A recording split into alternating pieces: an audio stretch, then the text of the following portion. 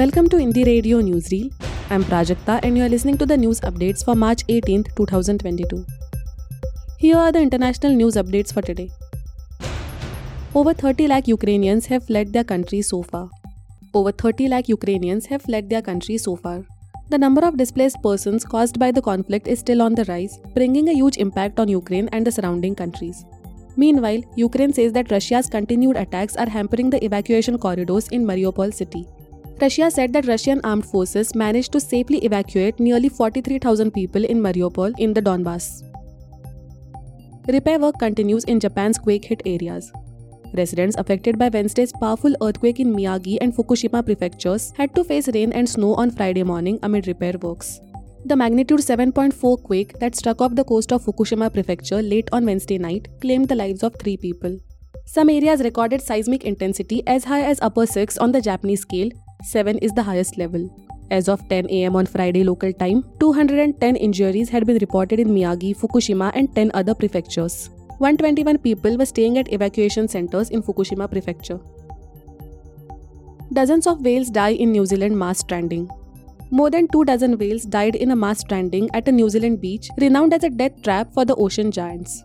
The Department of Conservation said 29 long-finned pilot whales were already dead when the pod of 34 marine mammals was found at a remote farewell spit on the South Island late Thursday. Department spokesperson Dave Winterburn said that rangers were providing care for 5 survivors, but noted that the whales have now been out of water for some time. Malaysia will not entertain any territorial claim over Sabah, says PM. The Malaysian government will not entertain any territorial claim by any party over the Borneo state of Sabah, Prime Minister Ismail Sabri Yaakob said in a statement on Friday. The announcement comes after recent claims and arbitration proceedings by the French Arbitration Court in Paris that ordered the Malaysia government to pay Malaysian ringgit 62.59 billion to a group calling itself the descendants of the Sultanate of Sulu. The Sulu Sultanate leased Sabah to a British company in 1878 and the state was later absorbed into Malaysia. Bus shooting in Florida leaves 2 dead and 2 injured. A gunman fatally shot 2 people and wounded 2 others aboard a public bus in Fort Lauderdale, Florida on Thursday afternoon, near the city's police headquarters, the authorities said. The bus driver was being credited with quick thinking in driving straight to police headquarters, even ramming a car blocking the way and driving in the oncoming lanes. Shortly after the bus came to a stop in a car park, a suspect surrendered as paramedics attended to the victims. The 2 people who were wounded were taken to a hospital after the shooting, police said on Twitter. Now to the national news. Rebel GN Azad meets Sonia Gandhi.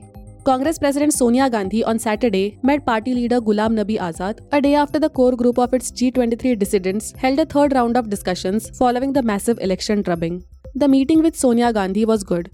All members of the Congress party decided unanimously that she should continue as the president.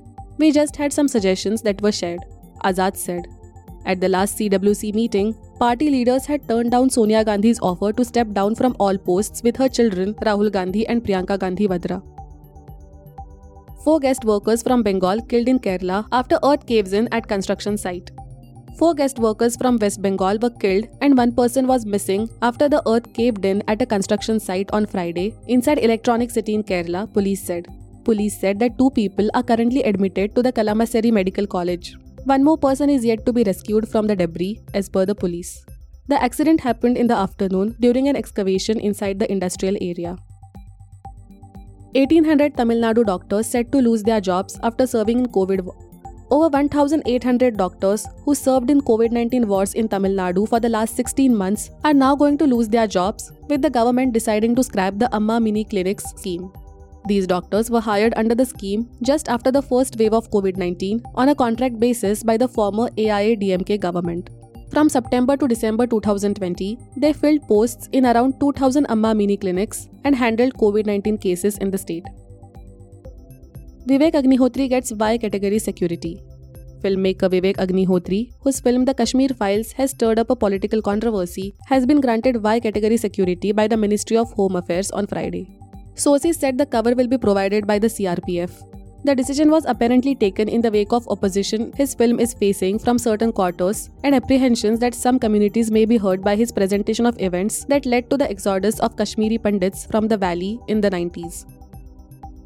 Mortal remains of Indian student killed in Ukraine to reach Bengaluru on Monday. The mortal remains of Naveen SG, a medical student who was killed in Ukraine, will reach Bengaluru in the early hours of Monday, Karnataka Chief Minister Basavaraj Bommai said on Friday. Addressing a press conference, Bommai said that Naveen's mortal remains will reach Bengaluru at 3 am. Naveen, a fourth-year medical student at Kharkiv National Medical University in Ukraine, was killed in shelling on March 1st when he stepped out of a bunker to bring groceries to his juniors.